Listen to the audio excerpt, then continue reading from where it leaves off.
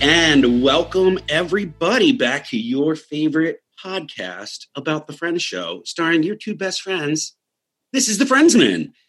I am your host, JP, and with me, as always, is my best friend, Nate. Nate, how you doing? Hi, JP. I'm doing good. How are you doing?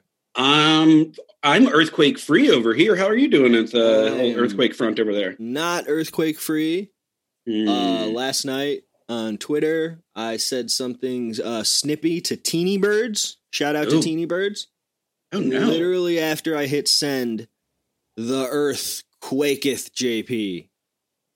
And I felt like those things might have been connected. I don't know.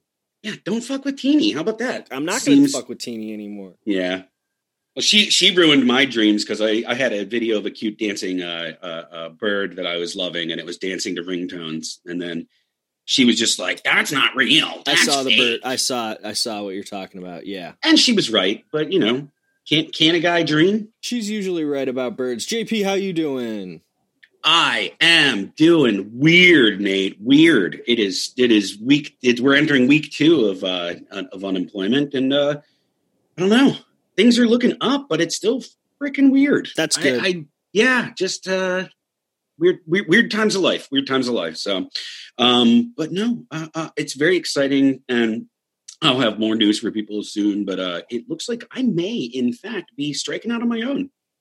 You're going to be an independent contractor, right, JP? That's going to be part of it, and I'm talking about potentially just kind of going and having my own practice. Oh, that's cool. Yeah, so we'll see. But JP, and JP.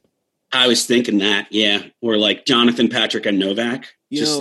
I keep seeing these commercials out here with real Uber drivers, real guys, not actors. I can't imagine why they would be actors. And they're telling me that these Uber drivers are telling me they want me to vote for something that makes them an independent contractor because that's what's best for them out here in California. And I believe them because I think they're real Uber drivers in the commercial. Oh boy. Yeah, no, for another time. But and you know this routine too. But the whole independent contractor thing is rampant in the construction industry, and they just, the way they do it is not not independent contractors whatsoever. It's not cool, as you would say in court, right, JP? Is that the legal I would definition? Be like, Your Honor, this guy's a dick. That's not cool. Yeah. All right. Well, Nate, I think we should really get to the heart of this entire episode. We have a special guest today. We got a guy here. No, I feel like we got a Cy here. Oh. You see what I did there? That just woke me up. Hey, guys. Hi, Cy Fieri. How you doing? What's up, gentlemen? How are you doing? I'm great. I'm here in lovely Quincy. It's great this time of year as I put on a sweatshirt. I know that you guys are both in warm temperatures. It's a robust 50 degrees. I already told you that off mic, but yeah, it's nice and fall-y here. I would kill for that weather, though. My high today, Cy, is 97, so it's a nice cool day here too. Yeah, you got me beat. No, yeah. I would. That's what I call fire weather, honestly, Cy. And if it dips below 50, I'm building a fire. Yeah, so I really do enjoy cooler weather. So I have pants on. I've been wearing pants for the last 2 or 3 weeks. So yeah, we are a pro pants podcast. So yeah, no, you heard it here. And everybody knows I have. What's your stance on peeing with your pants around your ankles at a urinal? Pro. Okay. Wow. Yeah. No, I don't know. I haven't really done that since this I was podcast is pro peeing like a little boy at a urinal. We are. Okay. It's established. We're pro that. We'll put it in the. Awesome. We'll put it in our articles. It's our constitution. We need to make sure we. I haven't worn pants in months. I don't even remember what it's like to feel fabric. Are pants even allowed in California? No, not unless you're like a college professor or something. Wow, pretentious pants. I wear board shorts. I wear gym shorts. I wear friggin' other kinds of shorts. Nate, what do you wear when you're not at the gym or surfing? The same clothes. I have an extra pair of the same types of shorts in my backpack that I change into. That's actually true. I'm willing to believe that. Cartoon character wardrobe where it's all the same style of shirts and pant and shorts, just in different colors. Is your closet color organized? No, I'm like, not that like in the cartoons. I'm not that good about it, but I do kind of just own like 30 of the same shirts and shorts. See, we're in the second bedroom of my house and my apartment, and this is where we keep my clothes because there's no room for my clothes in my wife's closet. So the second bedroom is where we store size stuff. So also same. Although I have the one in the master bedroom, but it's a significantly smaller closet than the two that Claire has. So the thing that bothers me the most about it is you go into the closet in our bedroom and all of her clothes are like pretty spread out and like they look very comfortable. All have space to breathe in there. Yeah. I think we could fit my clothing. I don't have a lot of clothes, and since I've been working from home, I've been able to get rid of a lot of clothing that I don't really have to wear to work anymore, which is really nice. So I have even less clothing now. But I know that if we put my stuff in there, it would get crowded for sure. But like I feel like there's enough room in there where I wouldn't have to be banished to the second bedroom. But so we have a big walk-in closet in our bedroom, and then we have 4 cabinet built-in things on the wall. Okay, and did you build those? I'm sorry. Legit question. Did you build those? No, they were here when I got here. But my wife has control of the closet, which, hey, that's fine. You know, I don't need that closet. You got a lot of stuff. It's not a big deal for it. It's a real first world problem to have. Indeed. She also has control of the 3 out of the 4 cabinets in the wall. Sounds about right. And mine are in the last cabinet, which is fine. Nikki, I'm fine with Nikki, it. I know you're listening to this because you listen to every episode, and thank you for the encouraging words you send every week after each episode. The notes I incorporate to improve the show, but I believe you deserve that 4th cabinet, Nikki. Never heard your voice, JP. Oh, no. Also, what I'd say is since you're only wearing shorts and tank tops, that you only need about a quarter of the room of everybody else's normal people clothing. Sai, you are wise. You are a wise fella. You want to know something weird about me, JP? Yeah, I do. I can't like throw socks out. Oh, really? Even with holes in them and shit? They have holes in them and they're gross and shit. I'll throw them out, but like if they're worn out, you remember in the road when they're like wrapping their feet in plastic bags and shit? Yes. I have a big bag of old socks. Why, Nate? Just for the same reason I have every pair of glasses that I've ever owned, because I'm afraid of being the guy at the end of the Twilight Zone. Do you keep that bag in your cabinet next to your bag of hair? Yes. Next to my piss. Okay. And all the bags of throw up that I have. Your piss jar. Yes. Oh God! Well, no wonder Nikki doesn't want to let socks. I wash the socks. I have all my old shoes and shit too. Like I don't like throwing them out because I don't know. It scares me. I mean, keep them in your car. You never know when you're going to have that emergency side of the road evacuation, and then you have an extra socks on hand. Oh, I have a go bag in my car, JP. Well, JP, as a lawyer, can you say that it's safe to keep things that have all of your DNA on them? As a lawyer, I would say, come consult me, and I will, for a very reasonable fee, talk to you about whether or not you should be keeping your DNA all over the place. You shouldn't. It's a terrible idea. Bad idea. Yeah. You got to get those receipts too, right, Sai? Yeah. You got to get those receipts. I always show you where you were. Yep.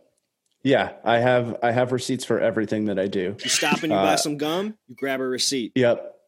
My wife also has a live journal, so when I'm driving and I can't possibly keep track of what I'm doing, she's typing out in real time what I'm doing. That's so I have a really accurate helpful. log. Yeah. Oh my God. Sometimes I'm just like, where did my day go? What was I doing? And God, I wish Claire was fucking just sitting there writing it down for me. That brings us to an excellent point. Sai's a true crime guy. I'm also a true crime guy.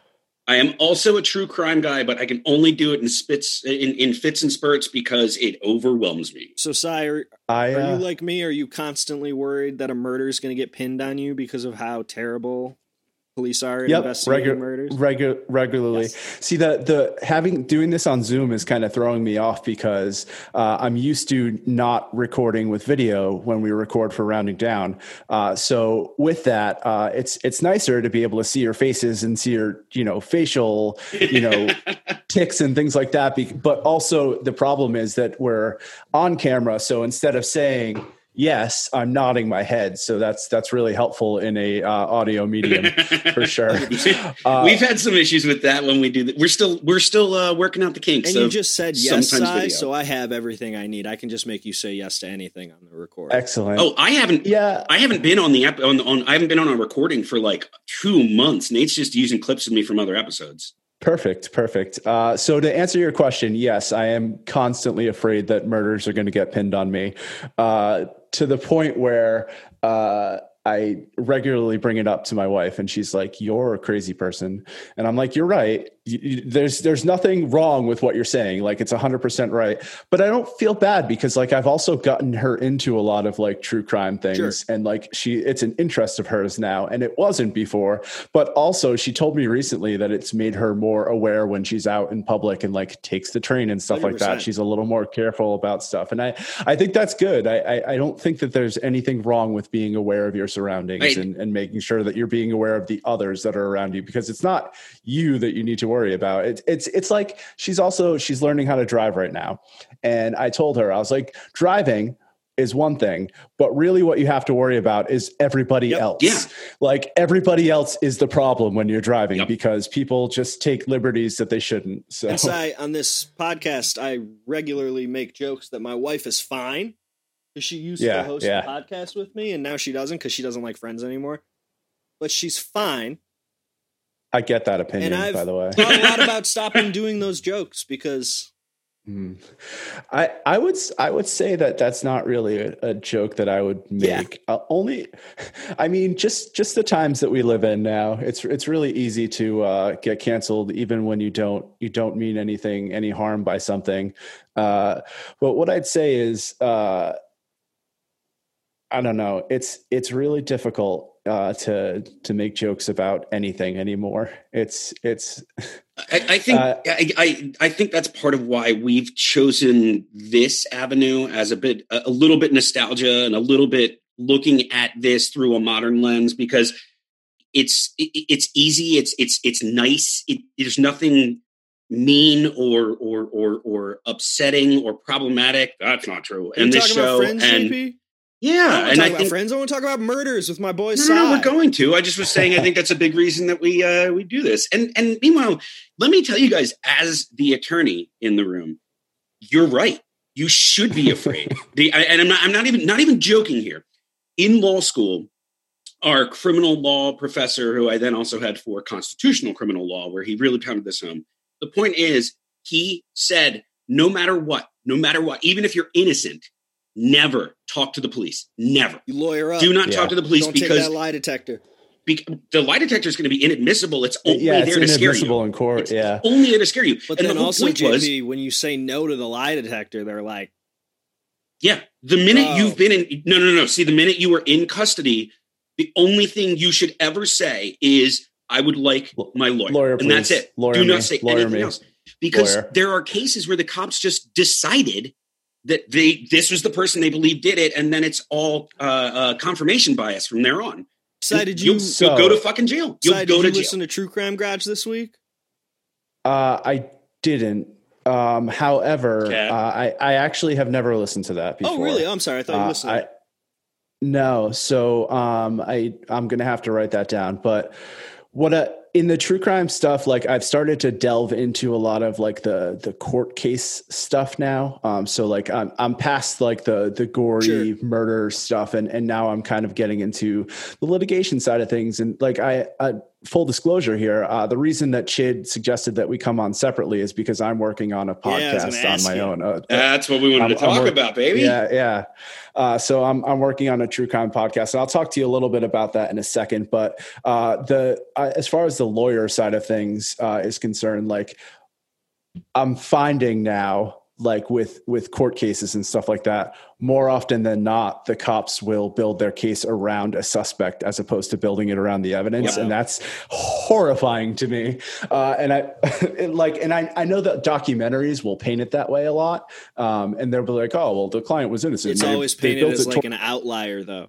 Yeah. But when you watch those investigation shows, they're like, okay, we had this one suspect and we just went entirely in that direction. And like, we didn't even think to ask about this other person that was involved. And it's just like, there's bias there, and it's unfortunate, but it's hard, you know, like I'm not pro police. I don't consider myself to be pro police. I don't think you can be if you listen to true crime podcasts. Yeah, that's fair. I think that detectives have a very hard job. Yeah. And I think that trying to solve a murder and trying to figure out things and delve into people's lives when they don't necessarily want to share things with you is a very difficult thing to do. So it's tough. It's a double-edged sword for sure, because as much as the police are terrible, and, you know, being a white cis male, I haven't had a lot of trouble with the police. But what I'd say is it's tough for detectives. I'm not going to give plainclothes, regular street cops any sort of credit. I don't feel like they deserve any sort of credit at this point. But yeah, as far as that's concerned, I really feel like there's a lot of bias with the police. And as far as picking out True Crime Garage this weekend, it's a famous case from Illinois called Victoria. Sorry, I just had it. Victoria Blumhorst, or Veronica Blumhorst, a case out of Illinois. And this girl disappeared 30 years ago. And like in 2010, they started finding out that she was like in a relationship supposedly with the police officer that's like creating evidence to blame it on her mentally handicapped boyfriend. Yeah. Wow. And he never got convicted, but for like 30 years, everyone thinks it's the boyfriend. And then like now people are writing books about this cop.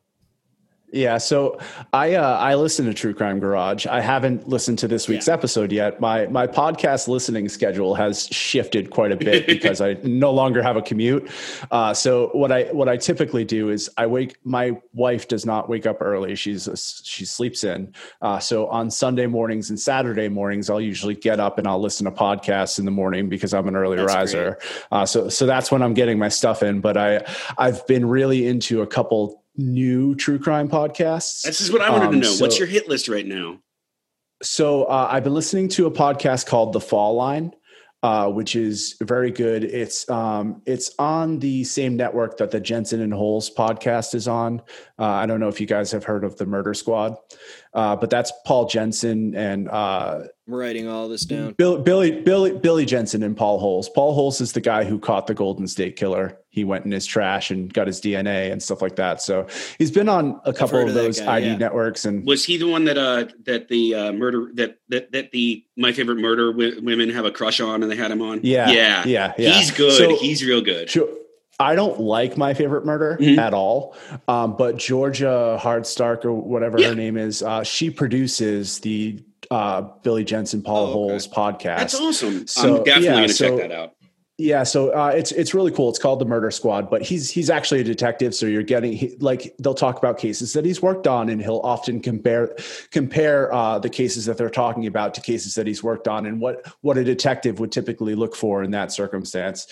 So The Murder Squad, I would definitely check out. I really like The Fall Line. The Fall Line is about basically the line in the South where the South is divided by the North. So they cover cases typically North Carolina, South Carolina, Georgia, Florida. But they talk a lot about unsolved cases. They talk a lot about missing person cases. They talk a lot about Jane Doe cases. So they work with the Jane Doe Project, which is trying to identify people who have been found murdered, but like they have no idea who it is because they can't identify them based on records. And then in tune with that, they also have done some work with the Trans Doe Project, which is a completely different side of trying to look into the forensic stuff. So basically there's a whole forensic genealogy thing where they try to identify someone who's been murdered who doesn't have any identity, but they're completely Exactly. But there are completely different characteristics for a trans person when they're murdered. Sure. Because there's different things that you have to look out for. So basically, there have been a lot of cases where trans folks have been murdered, and they're looking at it from the identity of like their pelvic bone, and like this person is a man, and like I think that this is a man. I didn't even think about trans people in the Jane Doe system. That's crazy. Yeah. So meanwhile, because they don't have a Jane Doe system for trans people, so they're trying to kind of identify some things. So it's hard when you don't have pictures of a person and you don't know who they are, and they have the pelvic bones of what would typically be identified as a male. But they identified as a woman, and all the people that may be looking for them, who don't know where they went, would identify them as a female. Right. Like now, searching what's for this somebody. one? Now, which one is this? This is called the Fall Line. Okay. Yeah. Okay. Just making sure I got them both. Searching for somebody who identifies as a female with like their male name or old statistics, that would be incredibly unproductive. Yeah.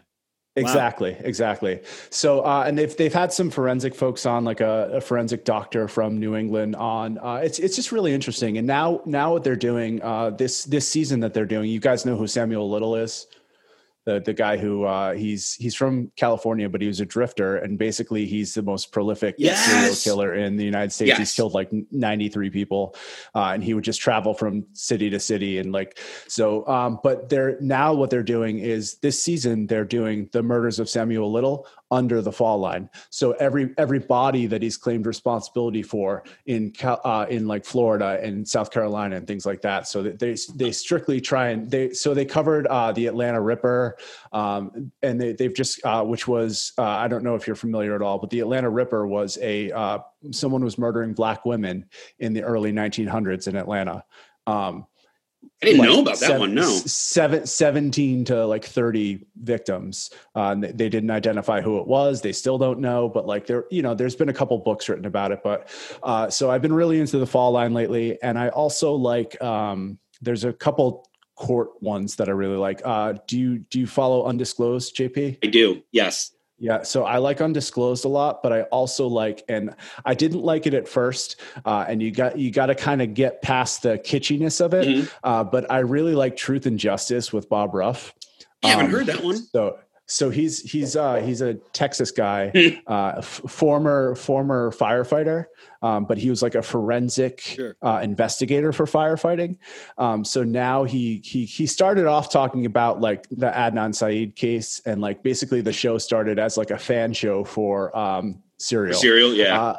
But from then he's moved on, and he does a lot of cases with the Texas Innocence Project, where they'll bring him a case, and basically they're crowdsourcing the investigation. So they're doing an investigation, but they're encouraging their listeners to like look into things and stuff like that. So it's really interesting. Like that's why I'm trying to recall what the name of the podcast was, but it was out of Atlanta. And it was about this this teacher who had been murdered. Yep, that's called Up and Vanished. Yes, Payne Lindsay did it. Payne Lindsay. And so he has several podcasts. He did one on the Atlanta the children murders too. Yep, and Atlanta Monster, which is good. I like Payne Lindsay. He takes himself a little too seriously, but I do enjoy his podcast. I think he's a good writer. But he also does, and this will kind of fit right in and kind of get us back into what we're going to talk about maybe. But he also does a podcast that he produces called Radio Rental. Mm-hmm. And Radio Rental it's basically people submit their stories of things that have happened to them that are fucking weird or bizarre or like, but basically they'll submit their stories, and then they have actors who do it now. But at first it was the actual people. He would do interviews with them, but like ghost stories and like, just like, someone was knocking on my window one time and it turned out to be this serial killer, and like all these crazy stories. But the really cool thing about it is Rian Wilson, which is the dude from Dwight Schrute from The Office. Yes. He does character acting on it, where he plays this guy who has like a video rental place. Oh, that's cool. I like that. So the show's called Radio Rental, and Payne Lindsay produces it. But it's really good. The stories are so interesting. Like there are stories about terrorists on airplanes and like all sorts of like just like really interesting stories, like bizarre stories, like people who had this recurring dream that like someone was kidnapping them, and it turns out that they did get kidnapped and they didn't realize it, and their parents told them later on, and like all sorts of like just like bizarro world, like that sounds sick, sad so world. good. I should It is, and I should call in and tell them how I spent my entire life drawing pictures of JP until I started this podcast and finally met him. Well, That was weird. You know, what's weird is my cat has also been drawing pictures of And I JP, see so your I can't cat right explain. behind I did. you, It's a right? good cat. I can see that good cat, ladies and gentlemen. Cat in the Because this window. is an audio form. This is an audio format. There's a cat, and man, I wish you could see it. She's chonky. She's chonky. We call her Thick with 2 C's. Nice. Yeah, her name's Magpie, cat's caked and up. yeah, she is. She's 16 pounds of love is what we like to refer to her gently as. That's a lot. So, and we have another cat, and it's really funny because the other cat is my cat, and this was my wife's cat when we moved in, but they don't get along. So we have to keep them in separate rooms basically, and we do shifts in the second bedroom. Oh. So basically every 4 hours I switch them out so they have their free reign of the apartment and they're not fighting You're with a one good another. dad. That's really sweet. Yeah. So I have a true crime-ish podcast recommendation for you. Lay it on me. I don't think it's really true crime, but I think I enjoy it because it's done in the style of true crime. It's a little bit more conspiracy oriented. Okay. Is it the one where they're making fun of true crime? No. Because I've heard that one. No. Do you know No, that one? I know forgot that what it's one. called. There's one where it's basically like it's all written and it's fake, but they're just like making sounds fun of funny. like the tropes of long format true crime. The one with the missing goose, right? Yeah. It's really Yeah. if you like true crime, it's very funny and spot on, and it's very clearly making fun of very specific podcasts, including My Favorite Murder. And I don't mean to throw shade. I appreciate that they're popular. My issue with My Favorite Murder, before you give me your recommendation, sorry, I'm a big interrupter. It's hard because I'm used to doing a podcast with Chid, and Chid is a very wordy guy. We want to let you talk here.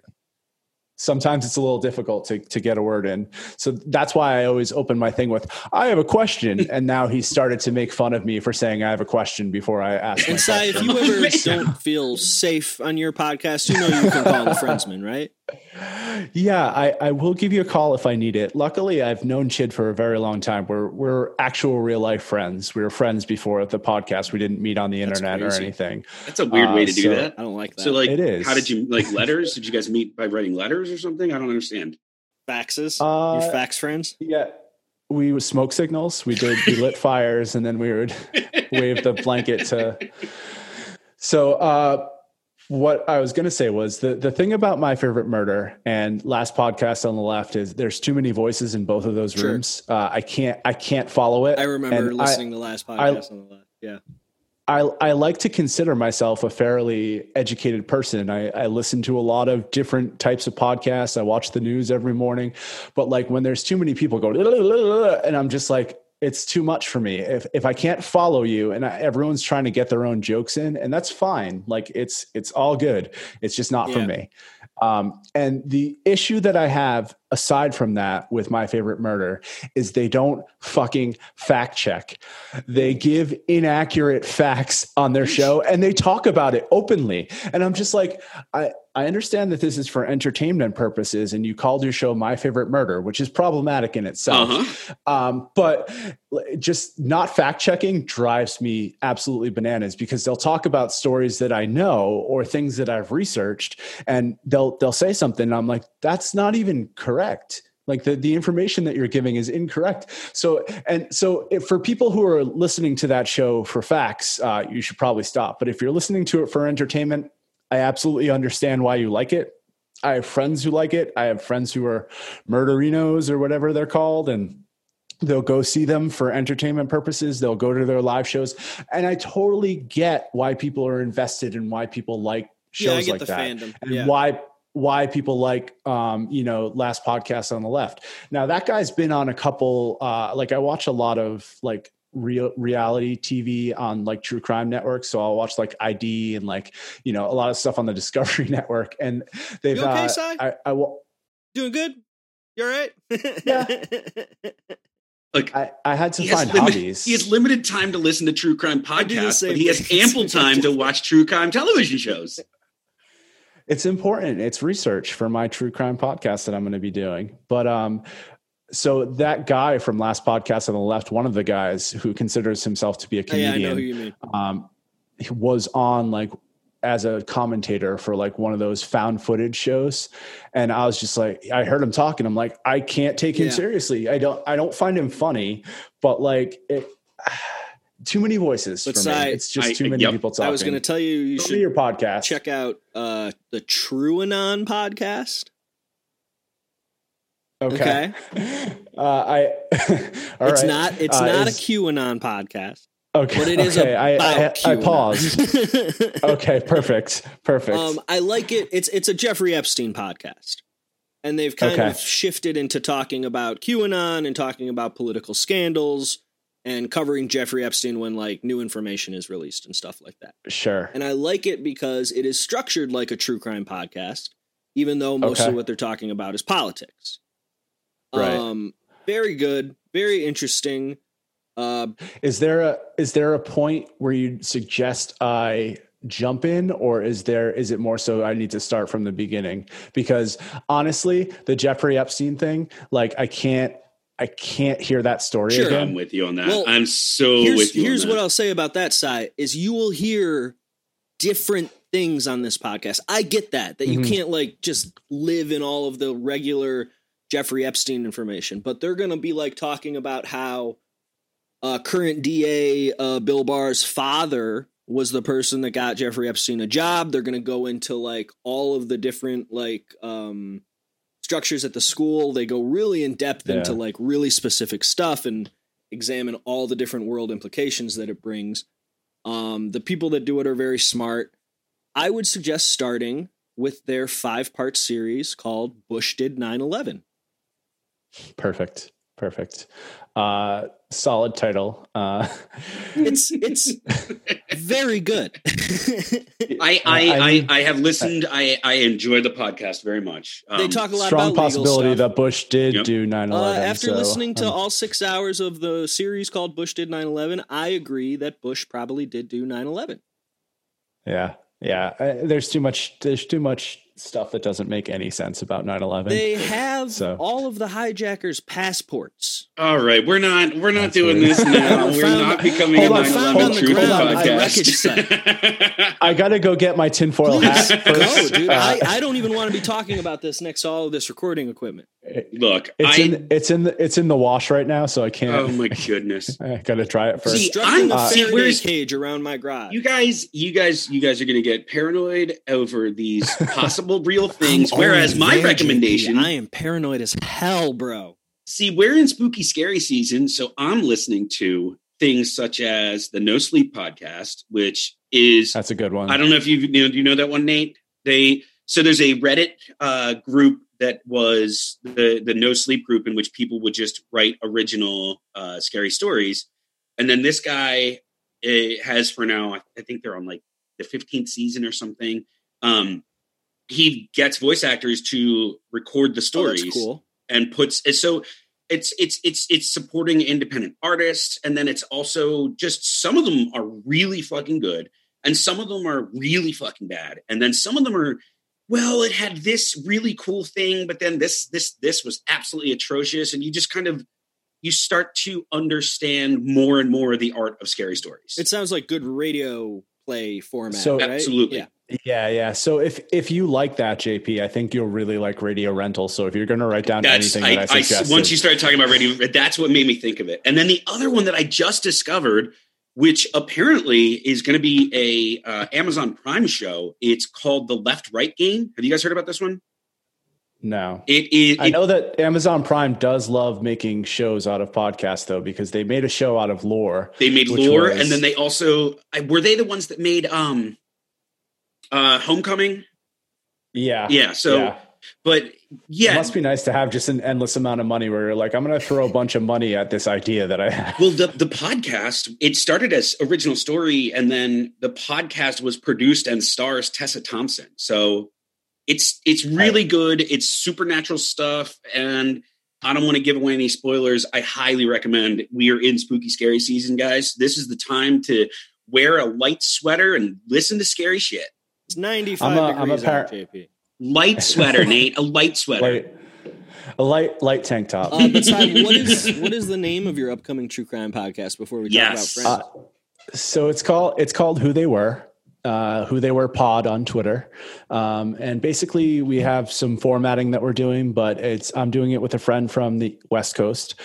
So the formatting is local case for me, local case for them, old case, new case. That's cool. So it's a monthly format that we're doing, and every month we're picking a topic. So like the first month that we're doing missing persons cases that haven't been solved. I think for December, for the holidays, we're going to do familicide. So we're going to talk about like cases that have happened where an entire family gets murdered. The idea for the podcast, I like the idea of doing something with a different format because all these podcasts seem to have the same format, which is fine. I just wanted to break that up a little bit. But really what I'm concerned with is the victim advocacy. And that's really what we want to focus on. So we're going to spend some time talking about charities that have come about from these prospective cases. And for local cases, we're going to try and give some information about local organizations that are doing good things for the community. So really, because I like true crime, it's interesting, but there's a little too much murder porn for me.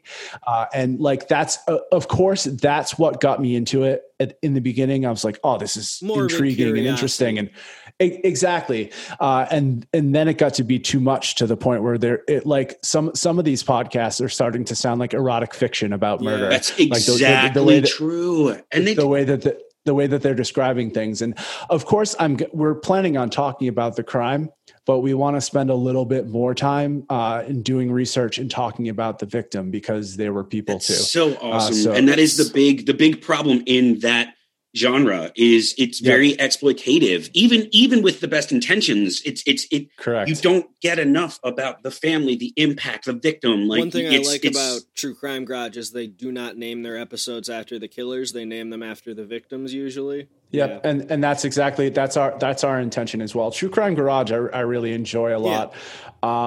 I enjoy both of them because I think they're a little more realistic. Absolutely. They're a little more down to earth about stuff. So that's really what we're going for. We have an episode arc. We've started to do some research. We're planning on going live in November. Cool. It's going to take a little while, but it sounds like a lot of work, song and everything. The format and preparation and everything. Yeah. So, but I'm really excited to do it, and it's I don't, a little behind the curtain here, guys, but my name isn't actually Cy. We got it on tape. Guys, we got him. Nailed his ass. Yeah, so I will never admit that on Rounding Down. However, so it's exclusive. We got exclusive. Yeah, but my friends and family will probably listen to the true crime one, so I'm actually using my real name in that, and I'm not going to reveal that here, but eventually you'll see what my actual name is. Fiari? Yeah. Weeping Fiari. Wow. Weeping Fiari. Wow. Yeah. So I got to tell you, we're here to talk about Friends. Let's talk about Friends. Come on.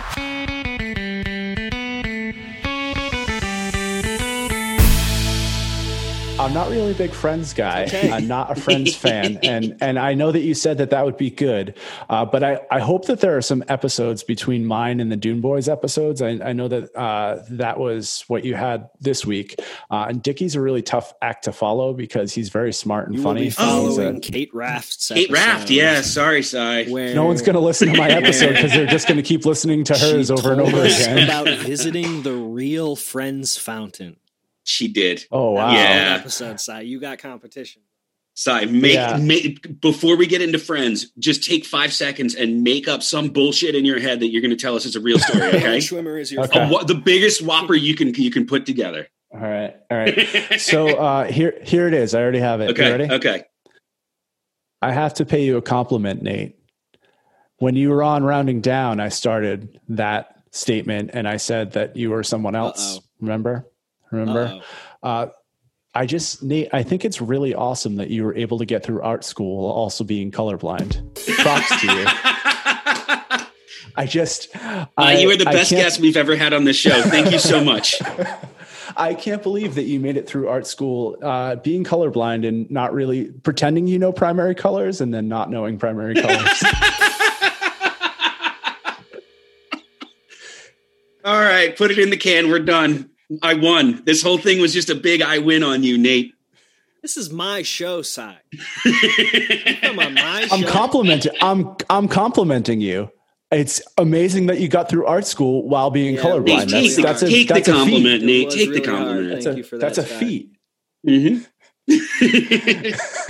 All right, give me 1 second, and then you guys are going to be ready to talk about some Friends? My thesis film, JP, involved the color green. Don't get up and walk away from me, you son of a bitch. Get back here. Thank you, Si. So when I started in college, I went for graphic design. I ended up changing my major. However, I did take a color theory class, and we did the Tom Cruise samurai movie, The Last Samurai. Great colors in that movie. Because they basically every scene is meant to fit a specific color to kind of match the mood.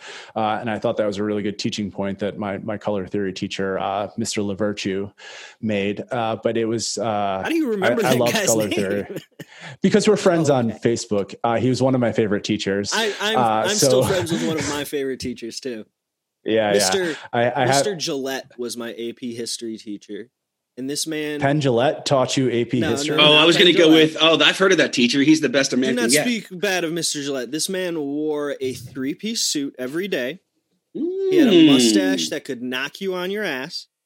That's still sounding like Penn Gillette to me. Or PFT. Maybe it's PFT. A $300 umbrella with him everywhere he went. That was bad. This dude was ballin'. like a fucking Kingsman. I swear to God. And I'm still friends with him. Well, it's good to have contacts from your past, Nate. There you go. Especially if it rains, because you'll be covered by a $300 umbrella. What does $300 get you in an umbrella? I think it's just like, you buy a nice hat, gold-plated. You buy a nice briefcase, you buy a nice umbrella. That is not how. So it's just like it's the same like 25-cent umbrella I have, but you just pay more for it. No, I'm sure it was constructed well, by children. Oh yeah, well you got to pay extra for the child labor. JP, you want to know what I heard this week that really freaked me out? Si, you're going to like this. This is true crime adjacent. All right. The store Zara. No? Not familiar. Women's clothing, Zara, Zara. Okay, it's a big it's a big store. Yes. Sounds expensive cool. Is this like this is this like AM PM? Is this just like a West Coast free the people? I heard this on TrueAnon. Almost all of their clothes are manufactured on shipping vessels that they have converted into factories.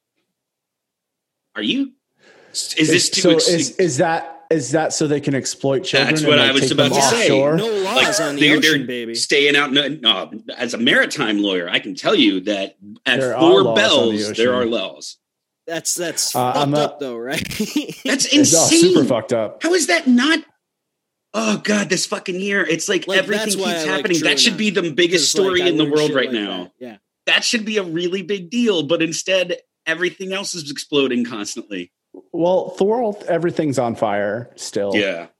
So I do find it ironic that you guys gave me episode 19, season 1. And this is funny to me because I was browsing my Instagram this morning and a friend of mine he did a clip from Friends, and he doesn't watch Friends. I've never talked to him about Friends, but it was an episode with Marcel the monkey. And basically what he did was he has Ross yelling at the monkey not to push play on the CD player for a different episode. And then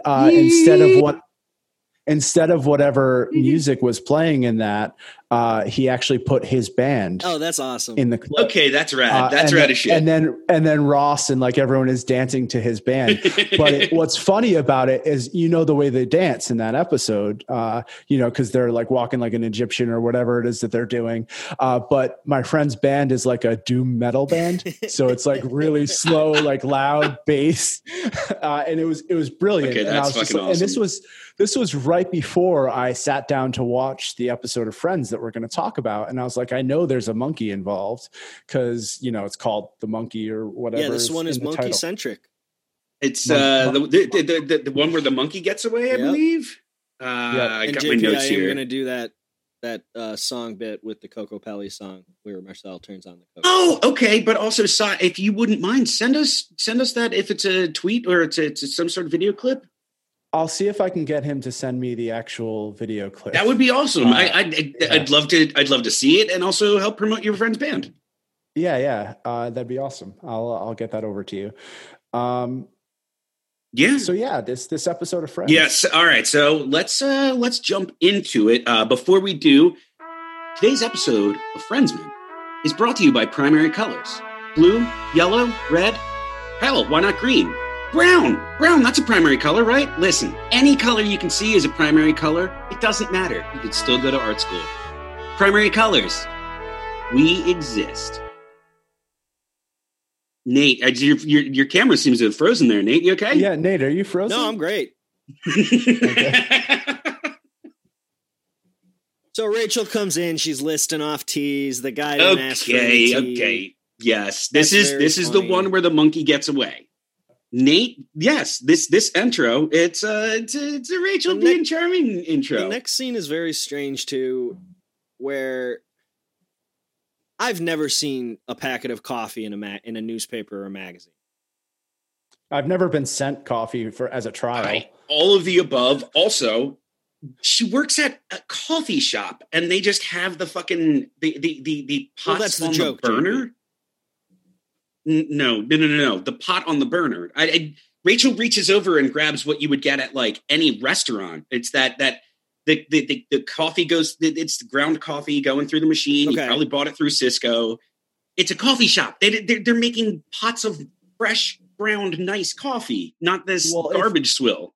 If you look at the story arc of Central Perk, it's clearly it comes up and like like the set changes and Central Perk changes. So like this might have been in the beginning stages before it was considered cool to like, I'm sure it was still cool to pull cappuccino through a whatever that machine is that does that. Yeah, the industrial restaurant coffee maker. An espresso machine. Yeah. There you go. Thank you. That's the word I was We're talking about different things here. No, I know what you're talking about, JP. They also have a drip coffee maker, if I may put words in your mouth, like from a restaurant. Oh, but please put words in his mouth. My point would be, Starbucks still makes drip black coffee. I'm sure that Central Perk makes drip black coffee. It's not that. Have you ever had one of those or used one of those? You mean it's like coffee? the orange thing? Yes, yeah. And the coffee sits in it, and like after 30 minutes, it's just burnt. Yeah. Like if you're a coffee shop, you're not using that. You're using the big. I don't know. Dunkin' Donuts serves burnt coffee from those things all the time. Are you allowed to say that? Aren't you in Quincy? I'm in Quincy for sure, but Dunkin' Donuts coffee is garbage. It is. There's no standards at Central Perk, JP. I told you a couple episodes ago. There was a customer dressed like Bill Cosby standing behind the counter. So I don't know what's going on. You know what? You're right. And I didn't spot BTK this time, but he's coming. So we always look for weirdos in the back among the extras. Yeah. So I don't know if you guys are familiar with How I Met Your Mother. Sure. Yes. So pretty popular show, but like I'm into heavier music. So I like metal and punk music. And what I look for, aside from, weirdos, is I always look for like punk and non-punk places is what we like to call it. But like, so like, on How I Met Your Mother, there's a couple scenes where, there are dudes wearing like Converge shirts in the background. And like, I have a friend who does, t-shirts. He designs t-shirts for a band called Integrity. And like, I've seen his shirt on like reality television before. That's And I've so just like send him like screen grabs and stuff like that. So that's my favorite thing to do on that, on shows like that, is I look for like punk and not punk places. But now I'm going to start to look for weirdos too. Yeah. For that. Yeah. But always be looking for, you know, Ted Kaczynski back there. You never know. Background Epstein could be back there. God, what if Epstein is in one of these episodes? I told you, just JP, like they gave him there's a lot of people. Yeah. There's a lot of people who are on this show that's unbelievable. Oh, yeah. And I do want to talk a little bit later in the episode about one of the people that's on it. But one thing that my wife likes Friends, and she watches it fairly often, and when she gets ready for work, she'll leave the TV on, and that's usually when I take a break because I drive her into work. So sometimes I don't want her to take the train because it's a pandemic. Yeah, I know. It's not bad. What? It's a pandemic. Pandemic's over, Si. Since when? No, yeah, what are you talking about? We're out. We're doing I'm in Texas, man. You just bring your gun. You shoot. Gonna take it. But I will sometimes sit down in the living room. The TV will still be on and Friends will be on. And while I was watching this episode, I figured out why I don't like Friends, and I'll talk about that more in a little bit. A lot of foreshadowing there. I hope it's similar to why the thing I dislike about Friends, at least the early season. So the cameos are unbelievable, but like here's a good true crime one for you. Do either of you watch the show Criminal Minds? No. I have watched like 8-9 seasons of it or something. Like I haven't seen all of it. At some point I couldn't anymore, but that's a yes. Yeah, I've seen a lot of that show. Yeah, so I've watched all 16 seasons of that. It just ended this year. It's over now. But I got my wife into that show as well. So she's watched through it like 2 or 3 times now because it's on Netflix. And one of the main characters on Criminal Minds is also like later seasons of Criminal Minds, attempts to date Ross and ends up making out with Joey. Then she was like a main character in Criminal Minds, and I saw her and I'm like, that's Tara Lewis. And like, that's not her name. She has like a name, but like I only know her from Criminal Minds. So I'm going to call her the character on Criminal Minds. And I was telling my wife, she's like, no shit. But like, it's unbelievable. Like, I know that was a really long way to tell a dumb story, but it's just the cameos are really interesting on that. And I can't not talk about it any longer. Friends held the elephant in the room. Friends held like this interesting spot where they would have a lot of big names as cameos on, but then they're also like the TV show that lots of actors cut their teeth on. So like, you see a lot of people that went on to bigger and better things too. Yeah. Yeah. So the elephant in the room here, the guest of this, the star of this episode would be Megan Cavanagh, which is Marla Hooch from A League of Their Own. So she is the animal control person. Yeah. That's Marla Hooch from A League of Their Own. Wow. She does look very familiar. So I saw her and I was really excited because, and I'm sure you guys are around the same age as me. Maybe. How old are you? I know that 74. Nice. I'm just pushing 76. I'm 18. Yeah. I know that you're baby faced and young, based on listening to previous Friendsman episodes. I'm 35. I just turned 35. Yeah. Split the difference. Excellent. There. I would love to get in between you, if we're being honest. So I like where this is going, buddy. Yeah. It's going in a great direction. Sorry. So Marla Hooch, I'm sure you guys are right around the same, like I said, around the same age as me. So you know what a VHS tape is. Indeed. I've heard of a VHS tape. As children, you probably had a VHS or two that you watched over and over and over again. Yeah. So I had 2 movies that I watched over and over again. One of them was D2, The Mighty Ducks. Sure. So I can quote that movie start Big to finish. Big old plastic case on it. Yep. And the other one was A League of Their Own. Now those are good picks, man. Yeah, great movies. They were good. That's what I was given. I enjoyed them. I've had a crush on Lori Petty since I saw A League of Their Own. Oh hell yeah, dude! And then she's in one of my favorite movies, which is Point Break. I was going to say she's awesome in Point Break. She's also fucking rad in. Yes, you see her boob in Point Break too. So, and she's also rad in Tank Girl, which is just like such a great movie that never got the credit it deserved. I agree. She does Comic-Con now, and a friend told me recently that she's not having an easy time as an adult. She has turned into kind of like a wild person. Oh. So I wish her the best. Nice. Jingle All the Way. Excellent. Get folks, Nate is holding up his clamshell VHS copy of Jingle All the Way. Oh, and another one. Xanadu?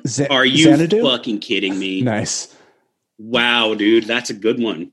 Guys, you should keep going because I'm going to show you the only VHS that I own currently. Okay, Sai is getting his best. Now, I have some Nate, other VHS tapes, JP. I have now Nate. Well, okay, I'd like to see them. Go ahead. I have a green ET VHS tape.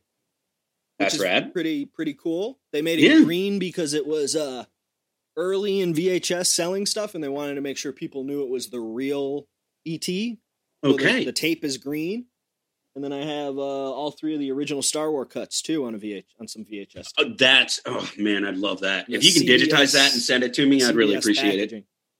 I don't have any VHS, but I have some video games that I saved from when I was a kid. That's cool. In their original cases, because back in the day, especially the Sega games, so like the Genesis came in like a clamshell, and then the Sega CD games came in like the most absurdly large packaging ever, but I still have like Phantasy Star 2, Lunar, the Silver Star, like some of these games that just like... What'd you bring us, Sai? Oh, Sai. Nice. Point Break VHS, ladies and gentlemen. A man after my own heart. That is amazing. Fast and Furious 1. Yeah, exactly. Fast and Furious 0.5. Yeah.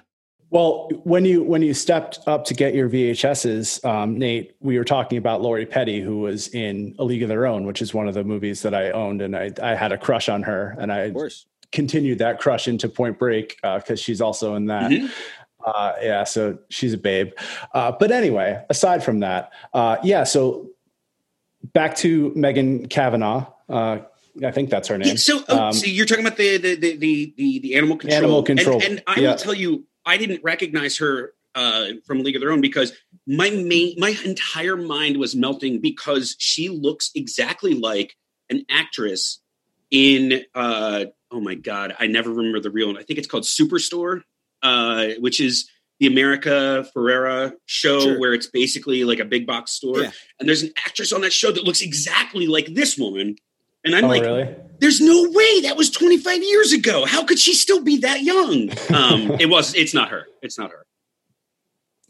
I like that she was shitty to them. I'm a big fan. He was really shitty to them. And some of these people deserve it in this episode. Because Rachel was shitty to them in high school or whatever. We will get into it. This episode, Nate, this episode had some really problematic behavior from a fan favorite character who I'm going to go ahead and give this week's cancellation, or at least the first one, to Ross.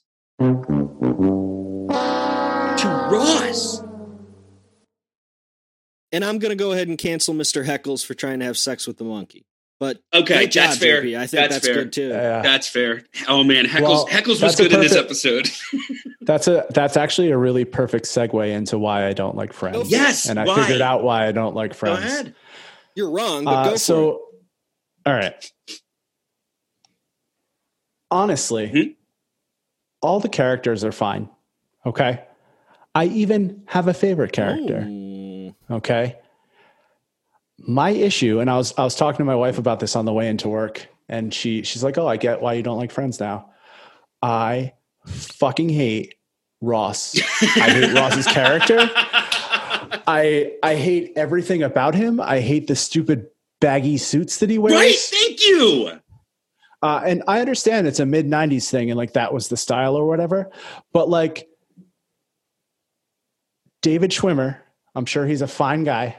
I don't like the character. He's very quick to anger. I noticed that he's very quick like a to anger. Psychopath. Like a psychopath for sure. And the anger was fueled with cruelty in this episode.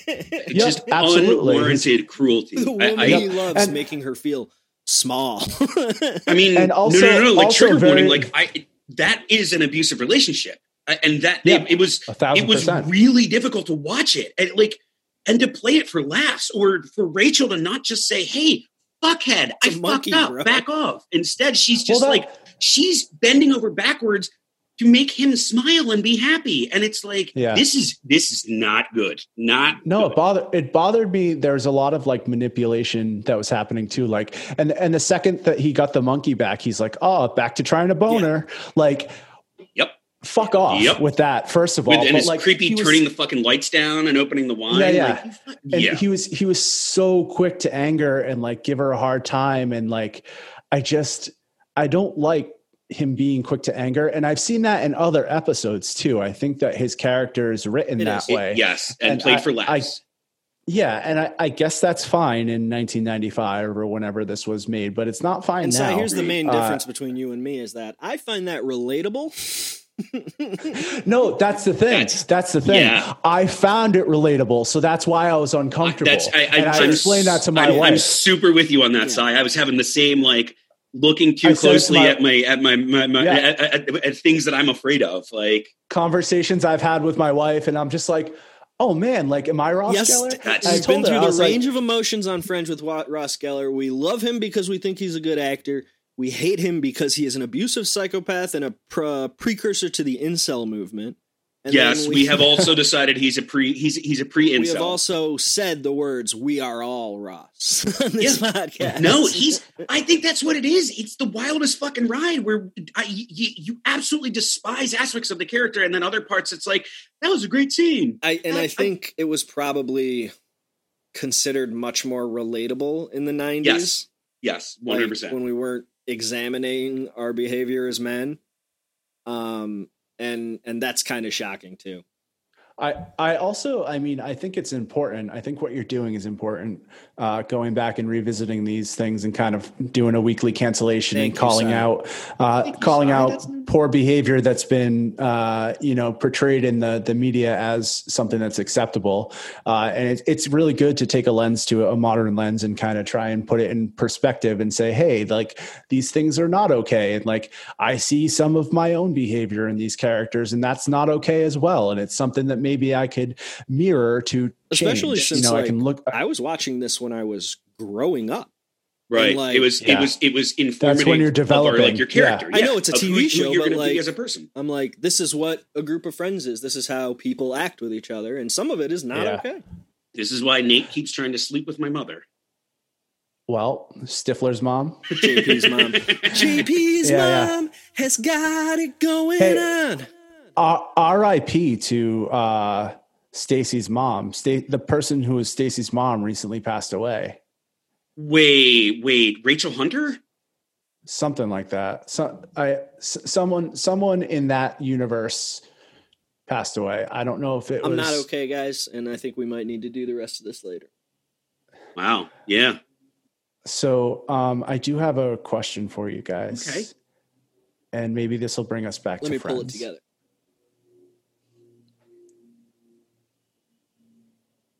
All right. I'm ready. You good? I'm also ready. All right. So do you guys think that the REM song Night Swimming was inspired by Michael Stipe's dislike for the Ross character on Friends? Yeah. That's going to be that's a hard yes for me. Yeah. Next question. Thank you for entertaining my question. Sai, could you take us through how long it took you to construct that joke? Because that's an excellent joke. It took me a minute and a half when I was writing out my show notes while I was watching the episode. I'm sure you've noticed there's a lot of musical talk on Rounding Down. Mm-hmm. Chid and I are good friends, but we've bonded over our like and dislike for music. And we talk a lot about music all the time. That's a big part of our friendship. So, music kind of spills over into a lot of the things that we talk about. So music jokes are kind of my wheelhouse. especially since they're all over the place. And Chid's a big REM guy, actually. Nice. I didn't know that. Yeah, he doesn't talk about it. The famous band REM. REM. My favorite type of sleep, also. I am with you on that. JP, Rachel, and Ross are eating Chinese food. We got to fucking power through this, dude.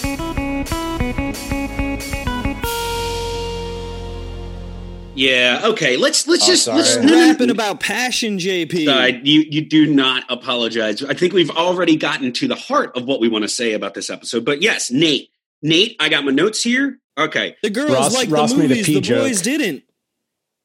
Ross made a pee joke. Did make a pee joke. Look, let's talk about it though. This was a Marcel heavy episode, and I am here for it. God damn that monkey. Yeah.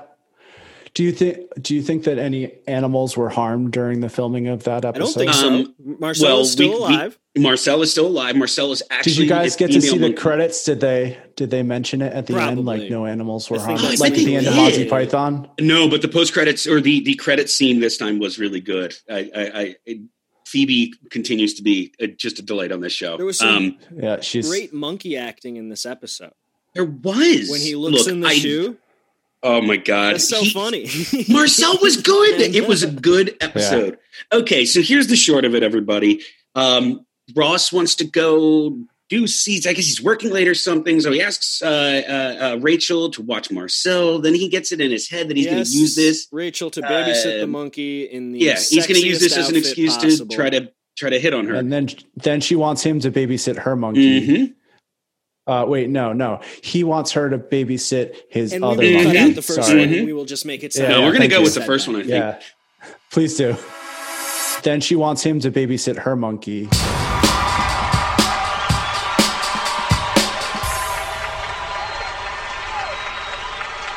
Okay, so Nate, let's talk about this real quick. It's the thing that keeps irking me, and they did a 2-timer this time. The gentlemen are sitting there eating pizza, and Ross is like, "Oh, I'm gonna ply her with wine and then hook up with Rachel." They are standing. Okay. Yeah, they're standing. Okay, you're right. And I wanted to ask you about if it's typical. There's no sitting room in New York. To stand in New York City. Do you know anything about New York City, JP? There are no seats anywhere in New York City. Everyone is standing and walking constantly. Except at Central Perk. Except at Central Perk, and there are always jerks in the 2 only good seats at Central Perk. And there's no one in New York City drives because there's too much traffic. Everyone's walking here. It's not wrong. No, so Nate, they did the thing that I hate. Chandler gave some zinger, and then they cut to Ross, and he's all really frowny face. Really bad dialogue in that scene. But they did the Ross frowny face, and then Joey looks over and goes the finger guns over at Chandler, and Chandler is laughing, and it's just like, Jesus fucking Christ, stop with the reaction shots. It's filler. It's bullshit. You already have a laugh track. We fucking get it. So Ross is telling his boys how he's going to woo Rachel. That's what it was. Oh, why don't you take her to 1890 when last time anybody said that word? Yeah. So I think the thing about the reaction shots is they know it's a studio situational comedy. Mm-hmm. Doing those reaction shots, they're pausing for and laughs. At the time, that was certainly considered appointment television with how popular that show became. People would now when people are like, "Oh, we're all getting together to watch Survivor," or whatever, whatever the popular Big Brother or whatever the popular show is. This was the same idea. People would get together to watch Friends because you didn't know what those crazy friends were up to. So they got to put the reaction shots in there because and I get it. And they moved past it at some point, and television shows, sitcoms moved past it entirely at some point. But this was just such a prolonged one for not even a funny joke. But the idea behind it is to get those general fans and keep them in. They weren't planning on a cinephile like yourself watching it later and being like, "Oh, the camera pan on that is not." We're going to be breaking this shit down, JP. I look. I'm not a cinephile. I didn't get into film school. They're relying on the general audience. They're just like, "Oh yeah, I really want Nate's grandmother to watch this show and laugh at the pan when Ross looks upset about the zinger that Chandler got on him." Talking about the reactions that the actors have to each other, the audience reactions, and they've really kind of been playing around with it this season because we've seen a lot of the friends laughing at each other's jokes to give some time for the audience to laugh. But we've also seen now people not laugh at Chandler's bad joke to give the audience time to laugh at Chandler's bad joke. And it's the same thing, but it's slightly different and a little funnier in some way. And then I told JP at a certain point, the friends stop laughing at each other's jokes. And it's quick. It's quick, like How I Met Your Mother kind of. One thing I did notice when Ross and Rachel were eating Chinese food, and this was a camera angle thing as well, but they were showing Ross looking at Rachel and you could see like his side profile, and it was just like a really awkwardly shot thing because he's kind of like Schwimmer's like there with his mouth agape, like.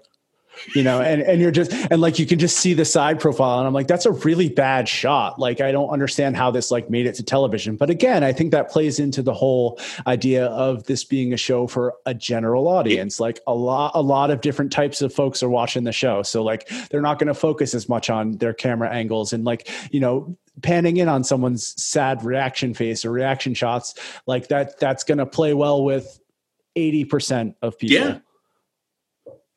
Cy, for someone who claims to not be particularly into this show, you have done your homework, man.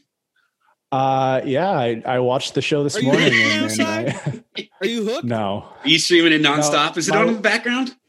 My wife told me I was going to get into it when I watched this. She was very surprised that I was coming on a podcast to talk about Friends. She's like, you fucking hate that show. And I'm like, you're right, I do. And I didn't quite understand why until I figured out the Ross thing today. No, it's a good... It's a good launching pad for understanding the dislike of the show. But what I'd also say is that How I Met Your Mother was a show that I watched in its entirety as well. I've seen all of the Big Bang Theory. I have seen all of the Big Bang Theory as well. Well, now you can watch it all on HBO Max. HBO Max. Like Friends, JP. Both of those shows are kind of like Friends, where it's like there's good writing in all of it, and there's some funny stuff, even though most of it's annoying. I'm about to blow your mind holes. Uh-oh.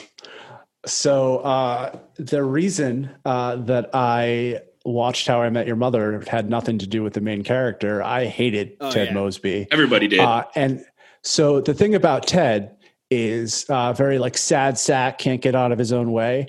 Very similar to Ross Geller. Yeah. Very, very similar. Also a group of friends hanging out at a bar that's right downstairs from their house, kind of like a coffee shop almost. It's almost like... Go ahead, Si. Go ahead. It's almost like the plots are very similar. And there's a sad sack who you very much dislike, and you watch the show for the rest of the characters. After the woman he will eventually end up with. Yep. Well, I mean... That reminds me, JP, I'm sorry to interrupt you, that somebody was bringing up this week on Twitter the show Happy Endings. I love that show. Great show. I am a huge fan of that show. It was called... I'm a big fan of the idea of a happy ending. Let's get the party started. The show was called The Modern Day Friends for a while. That and The New Girl was also called The Modern Day Friends. And I think the comparisons are apt, but they're very different shows. And I love Happy Endings. I would highly suggest people check it out. So for me, what I'd say is the length at which the show lasts, Friends and How I Met Your Mother, very similar. Mm-hmm. Time lengths and growth of characters and like, marriage and kids and all that. And like all that stuff happens in Friends as well. Probably similar. And I guess that's success too for each other's time period. Yeah, absolutely. And what I'd say is, I guess that's what you're going to get a lot of similarities when shows are on for a similar length of time, and they're basically like they're both about friend groups. Yep. So I get why they're the same. But Ted Mosby and Ross Geller, you could switch them out, and they would be the same exact sad sack. They both have interesting, boring jobs though too. That's. Yep. No, I was going to say Ted's an architect and Ross is like jobs that sound interesting, but as soon as you start talking to them, you're like, oh fuck, I don't want to talk to this guy anymore. Also jobs that no one actually has in the real world. Sure. except for paleontologists and architects. Never heard of them. Made up. So all right, let's do the short version of this because we've talked all around this episode. Rachel loses the monkey. Rachel loses Marcel. Ross gets really mad and overreacts and yells at her. Ross is yells at her. But no. Here's the other thing. She knew. Everybody knew. She's like, Ross is going to kill me. Yeah, and right. like everybody got the fuck out of the apartment because they're all afraid of Ross. Like it's on some level, it's not funny. This is like, oh God, everyone is afraid of Ross abusing whoever he's going to get angry at. So we talk a lot about how at the end of Seinfeld, we were informed that the Seinfeld characters are unreliable narrators and everybody hates them. Right? Yeah. And we never get that for Friends, but I think it's also the case. I completely agree. It makes watching this show really fun to think of it through the lens of these people are so unaware that these things are like that they're doing are not appropriate. And poor Janice. Yeah. Poor Janice. Is that the Fran Drescher character? Yes. We like Yes. All right. We like Janice, and also there's a version of the story where Janice is just like a really nice, thoughtful lady who really loves Chandler. Did you see the article about Janice getting interviewed? Did you share that with me on Twitter? Somebody sent that to me. She did an interview on a news show. She looks the same. Fran Drescher? She's not actually Fran Drescher. She just plays a Fran Drescher character. It's another woman. Huh. One sec. Yeah. Janice. She was too busy with Mr. Sheffield at that time anyway. That's when the nanny was on. Right? Oh man, that's true. Her name is Maggie Wheeler. Mm-hmm. Oh wow, I didn't actually know this. In the show, Janice's last name is Hosenstein.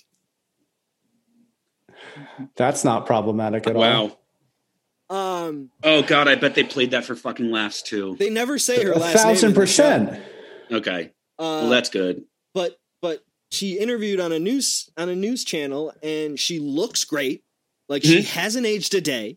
Mm-hmm. She seems very nice, like the real woman. And she talked about how most of Janice was her. She like created it. She came up with it in the audition, and then she invented the laugh on set because she figured Chandler is always telling jokes, so Janice better have like a really memorable laugh. You could tell that there was so much of her in it, but that's so great. I love it. She's a gift. She's just great on the show. Can you guys answer a question for me based on your previous Friends knowledge? Absolutely. So I noticed that the Marla Hooch character, I keep forgetting her name. I apologize. Louisa. Laura Canavan. Louisa. So I noticed that when I was looking her up on the show, that they gave her a last name as well. And partly because they went to high school together and that's how they would identify one another. But I was wondering, because you were also talking about this other character, Janice, who they gave a last name. Do they always give last names to the minor characters on the show? This seems like Nate trivia. I don't know. Not really. Like they never say Janice's last name in the show. I'm just reading it here on the internet. And I mean, I don't think there's like a set for side characters. Like, actually, I guess no, they don't. There's Gunther. There's Ugly Naked Guy. He doesn't have a last name. Well, there's Mr. Heckles. He got a last name. That's only a last name. Yeah, he didn't get a first name. His first name. Yeah, Mr. Mm-hmm. So one other problematic thing, and we're not really talking about Ross anymore, but I'm bringing it back to Ross. Creepy. I need this apartment that's right across the way from where Rachel lives. I need to live close so I can be in her proximity. You know what he's talking about, JP? Was that in this episode? No. JP, later, this was when he's trying to get the naked guy Ross apartment. Tries to get Ugly Naked Guy's apartment, and he really wants it, like really bad, and it has a direct line of sight into Rachel's apartment. Thank you, Simon. What a fucking creep, dude. Yeah. So in the few episodes that I used to watch this show when I was younger with my mom, like we would watch it on TV. And I don't remember fucking any of it. Like I remember that Phoebe was kind of like flighty and like, and I remember liking her character. Her. I remember. Yes, we agree. Yeah. My favorite character is actually Chandler. It's a good. He's very funny and acerbic. I enjoy his comedy. I think he's funny. Matthew Perry. It was really funny when they knock on the door and the hot girl comes out and Chandler's like, I'm gonna. Yeah, and then Joey gets the one-liner in at the end because he acts like he's gonna not be pervy, and then he's like, and also if we could get a photo of you, that'd be very helpful for us. It was good. It was a belly laugh moment. So that's the thing. There are parts of this show that are still funny and less cringy than other parts for sure. But there are also a lot of things that Joey says that are problematic as well. Like there's a lot. It's not been my experience. Not in my experience. Well, give it some time. So there's episodes later, Cy, where Joey is covering for Monica and Chandler having sex. He's the only one that knows about it. And there's an episode where he has to keep making excuses for them. And like 3 times in a row, he says, I'm Joey. I'm disgusting. I try to film my friends having sex. Nice. Oh, my God. JP, all right, well, this Chandler moment reminded me of one of my very good friends, Greg. Little Greg, not me. Not you, not me. Friend from childhood. Me and Little Greg were camp counselors at YMCA when we were in high school. And I still make fun of him to this day for when we took all the kids to the water park. Another camp counselor came over to us who was very attractive. And she asked if we had seen any of the volleyballs anywhere. And my friend Greg said, yeah, I have a volleyball right here. We could go play with the volleyball at the volleyball court if you want to play volleyball. I have a volleyball. And I still make fun of him to that day. That is super cringy. Yes, and now cringy. I understand why that joke reminded you of that memory. And now I'm making fun of him on my podcast. Oh, poor Greg. All right. So JP, give me 1 second. Sorry. Is she okay? She wants volleyballs, probably. Yeah. Nikki, it's good to hear your voice. Proof of life. Yeah, I think his headphones are in, so she can't hear you. I constantly try to talk to Nikki when she comes into the room, but she's never heard me. Yeah. Well, sorry, guys. Just leave this in the recording, and then you'll be able to talk to her when she listens. When she listens to the episode, yeah. Yeah. Yep. My wife also listens to all the episodes of Rounding Down, which I think is very nice and supportive because I don't even listen to all the episodes of Rounding Down. What's that like? I really enjoy this podcast. I laugh my ass off listening back, and I don't know. I think it's cool to make a product that you actually enjoy. And so, yeah, I mean, we have such a backlog that by the time I listen to our Rounding Down episodes, I don't remember any of the things that we said in that one. Yes. So it's you're like revisiting it. JP edits all of these, so he's listening to them all the time before they come. Nate, I know you do. It's very kind of you to edit. Nate's a big sweetheart, and he takes on a lot of work for this, and he really he gives it his all. And I'm editing them. All these things are different colors. We have our and then our producer Chris White comes in and redoes everything Nate just did, and it must be nice to have a producer. It is. He's a good dude, and he does all our music and sound effects, and he'll put in the Ross is canceled. Okay, so that was a break so that Chris could put in the you really want to do this on the podcast, JP? What? You know I don't like that noise. I know. Sorry. I know. I love it. Editor's note, Chris, producer's note here. When they introduce me, can you make a penny whistle sound? That's fine. That's good. Please. That's going to be good. Thank you. And then they'll get the payoff later during this part of the recording, and they figure out why he did that. It's a reverse joke. Yeah. It's like the Pictionary joke. JP, I hate the noise that you play when Joey is canceled. I hate it. I hate it more than anything in the world. I hate it more than Hitler. Buddy, you have texted me multiple times about hey, how about if we do something else for a cancellation? You have never responded to me, and I appreciate I'm very happy with the cancellation noise. JP likes to play the what show is it from, JP? It's from Price is Right. From Price is Right, when you get it wrong and it goes. And you should do that. You should do the foghorn thing that people do in techno now. We do that a lot too. Really, really loud. Yeah. And so, me and JP have been fighting about this without even saying words to each other. Do you need me to mediate? No, it's okay. I'm just going to say right here, please send us a jingle, all of our fans, for Joey getting canceled. Something anybody getting poppy, canceled. like from the Anybody 50s. getting canceled. Well, why don't we reach out to my friend Corey Major, who did the music for Rounding Hey, Corey, Down? make us a song, because I want to get this sound out of our show. I hate it. I hate it so much, JP. I mean, I'm just going to sneak it back in. We got a theme for the pod, and I had it made on Fiverr. So if any of you are looking for amazing musicians or artists to do anything for your podcast, please look at Fiverr. It's a really good way to support artists and make sure that they're making money, especially in this time. Fiverr is a really cool application. So I had a bunch of stuff made for the True Crime podcast that I'm doing on Fiverr. That's cool. That's awesome. I didn't know about that. Thank you for sharing that. Well, let's get to the end of this episode here. We gotta get Cy out of here. We so there's a funny storyline. Phoebe is getting tranquilized, trying to save Marcel. So that was good. Yeah, that was heroic. It was, and then she was very funny about it later, where she said, "Yeah, her butt cheek was numb." JP, I noticed something about this episode I'd never noticed before. Mr. Heckles says that he's missing a waffle and that they owe him a waffle, right? Mm-hmm.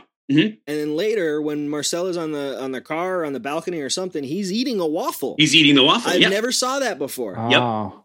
I was wondering what he was eating. I actually, full disclosure, I put the HBO Max on my phone. So I was watching the episode on my phone. So it was a very small version of Friends. It was a miniature Friends. Just little friends right in your pocket. Yeah. Little Friends babies. Yeah, I'm glad we brought up Heckles again. He continues to be one of my favorite characters on the show. He's so weird and just antagonistic about everything. And he put Marcel in a tutu. Almost like he's the Newman of this podcast. Oh, related. All of these shows are the same show. How did we not see it before? It's almost like they keep rewriting the same show over and over again. And it keeps getting popular and people can't figure out why these are big syndicated shows that get replayed all the time. It's like a much shittier version of the Zelda franchise. Mr. Heckles is dead? Dies. Later. He's not dead yet in our current watch through. Actually, you could make the argument that the friends kill him. Oh, that seems troublesome. He's always knocking on the ceiling to get them to quiet down. And there's an episode where he dies, and the coroner finds him with a broom in his hand after he was fighting with the friends. You know what I wonder, and maybe someone could do this. I don't want to be the person that does this, but maybe someone could do a watch through of Three's Company to see how many similarities there are to other Friends shows that are now. That's a bold call. I like that. Three's podcast. Hey, what if we do it? All three of us. Yeah, Three's podcast. Come and knock on our door. Come and knock on our door. We'll be waiting for you. We'll be waiting for I'm not doing this song. Him, her, and his Three's podcast too. I don't know if that's available on any streaming services. Nate, do you have it on VHS? Check my library here.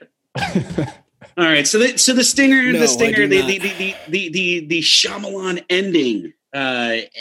Barry leaves his fiance and comes and declares his love for Rachel. At this point, we have made no mention of that part at the beginning where she's complaining that her mother sends her the wedding listings, and she sees that her ex Barry, who she left, is marrying someone else. Marrying the woman that he cheated on her with before their wedding. Yeah, and Monica calls her pretty. Monica calls her pretty, and then makes a joke about how she's pretty lucky to have a friend like Rachel. That was good delivery. Barry's a scrub. Yeah, that was. I recently got my wife a shirt that says "No gods, no masters, no scrubs." That's amazing, and it's my favorite shirt that I found on the internet. Rules, that is amazing. But Barry is a scrub, and Barry is canceled. He's a pervert and a horn dog. Right, and so Ross yet again his plans to abuse Rachel into dating him Barry has have gone sex awry. with women in his dentist chair that kids sit in. Barry's a creep. We'll get into Barry's creepitude. If you ever look into the news, it sounds like a lot of dentists are doing things that they shouldn't be doing. Yeah. Oh no! When I was working for the government, we had cases about doctors who were prescribing, like dentists who are prescribing their patients Oxy, and then I do like the hoverboard dentist story. Have you guys seen that this week? Dude's in trouble. Dude's in major trouble. 12 years or something like insane that? like that. Yeah. Yeah. For being cool, really. For being a cool dentist that uses a hoverboard, he's going to jail.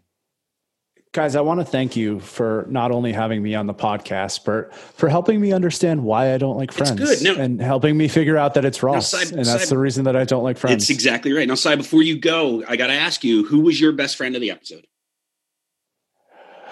So this is tough because I typically look for the characters who are doing the least to fuck with the plot. Okay. That's how I interesting strategy. I like it. The least invasive, like they keep the storyline going for me. So I think Phoebe was my favorite friend because she was the only one who was all on board for looking for Marcel. Everyone else kind of got involved in their other interests. I like when she Joey. I like when she comes in. Joey and she goes, Chandler. Oh, the energy in here is just all yeah. Everything with their hands. And I know a lot of people who are like that, and I love that about her character. Mm-hmm. I think that she brings a sort of whimsy that kind of brings everyone back to reality. Yep.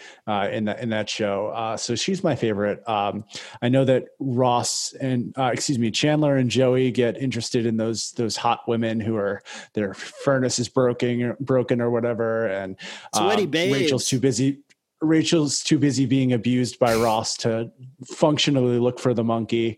So it's tough, but I think Phoebe's my favorite. I think that's a good pick. Nate, who is your best friend of the episode? Mr. Heckles. That's a good solid pick too. I saw his box of bananas and his missing Belgian waffle. He tried to fuck the monkey, JP. I don't know if he was going to fuck him, but I can't say for sure that he wasn't trying to fuck the monkey. It definitely had a Precious from Silence of the Lambs kind of vibe. That's fair. Like when he put it in the dress. He's staring down the well in his apartment at the girl down there. Yeah. I saw Regis Philbin once. Yeah. I get that reference. That dude rules. It puts the dress on the monkey or it gets the hose again. And probably to the surprise of no one, my best friend of the episode. Who was your best friend of the episode? I'm sorry, I never asked you that. Marcel. I'm telling you, that monkey's got chops. The way he played with that boot, the prop acting, handing off the Chinese food. Plus, he basically got kidnapped. Like it was. I was on a journey. I was on an emotional roller coaster. Have we looked at Marcel's IMDb? Was he also the capuchin monkey that was in Night at the Museum with what's his name? That's not a same monkey, younger, hotter monkey.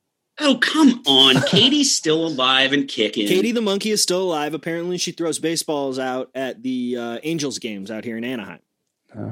Oh, nice. So you could go see her live when you're able to go do baseball. When this world opens up, we are definitely going there. I've sent her hundreds of emails. She is not responding to our emails. She won't respond. She won't come on the show. Nate, do you think that she can check her email? Yeah.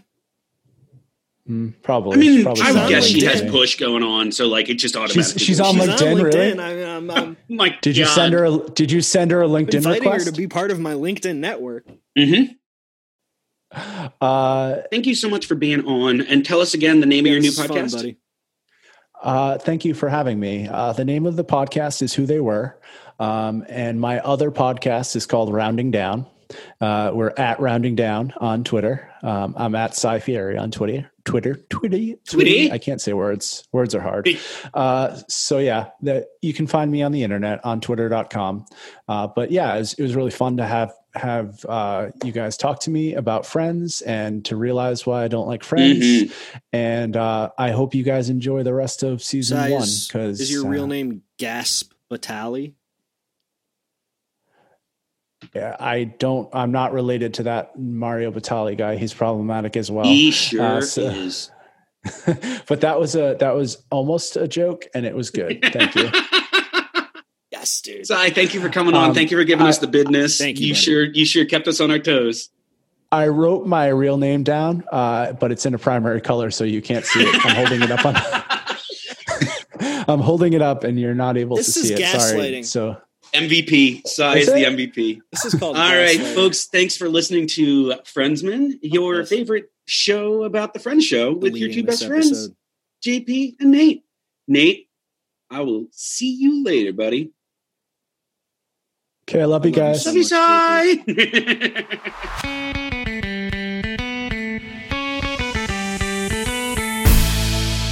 That cat's caked up.